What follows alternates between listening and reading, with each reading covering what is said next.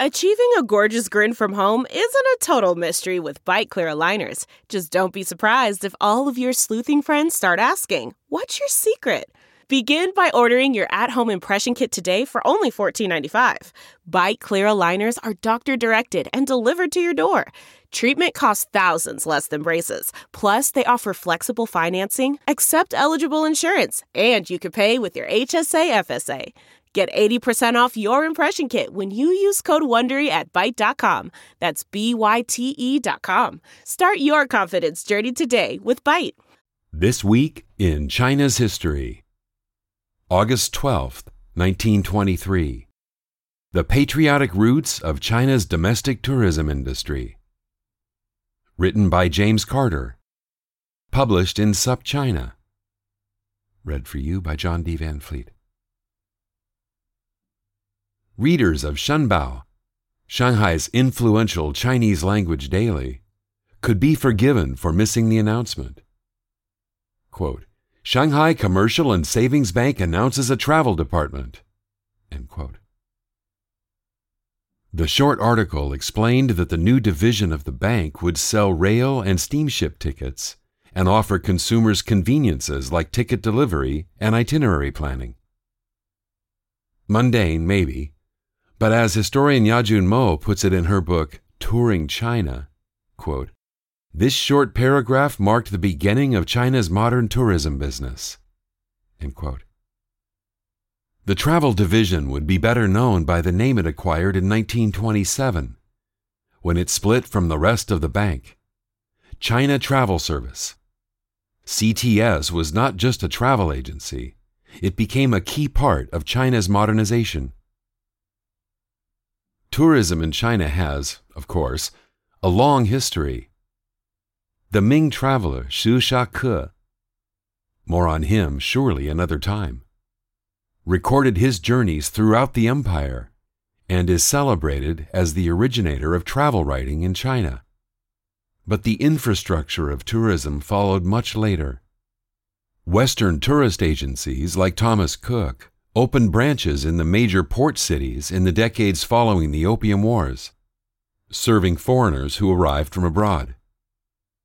A semi-colonial tourism infrastructure sprung up, from hotels, Shanghai's late lamented Astor House being one of them, to beach resorts, Beidaihe, to mountain retreats, Moganshan, to cultural sites like the Great Wall or the Yangtze Gorges.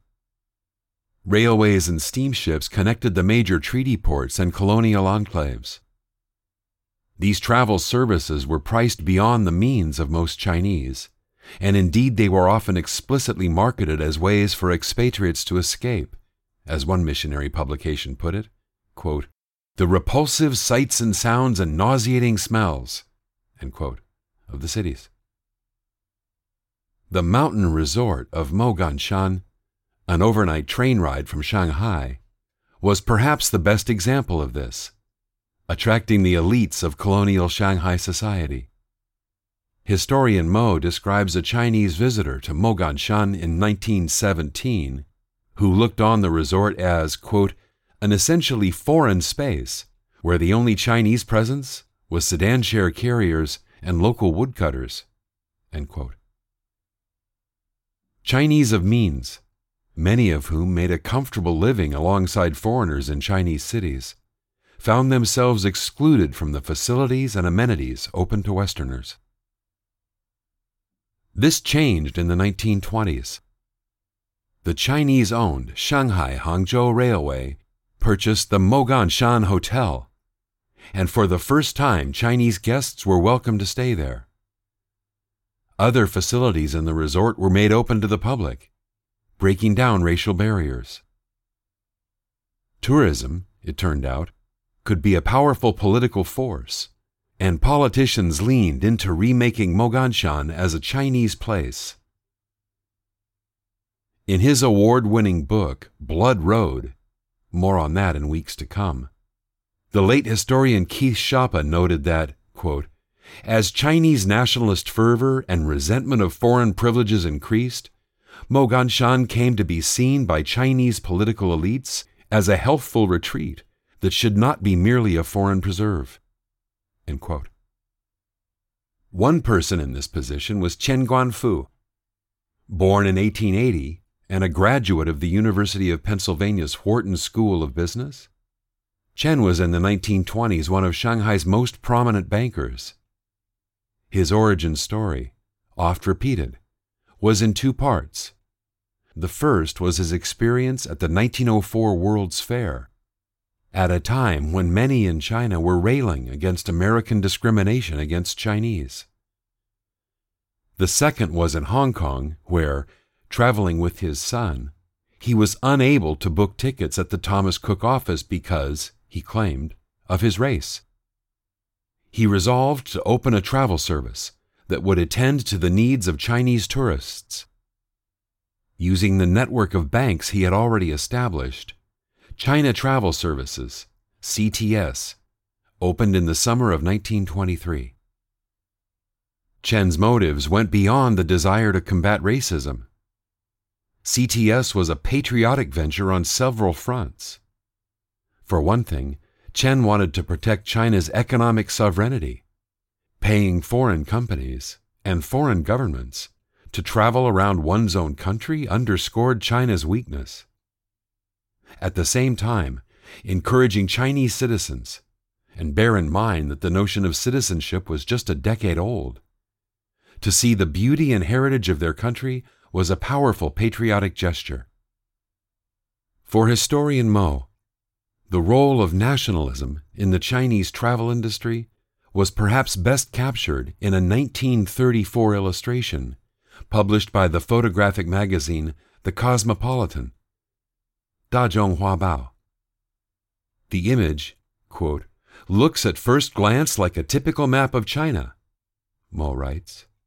However, the map does not contain any of the standard cartographic symbols or place names. With only the provincial boundaries drawn on the map, the magazine instead filled each space with a black and white photograph of some of the most recognizable travel destinations in China. End quote.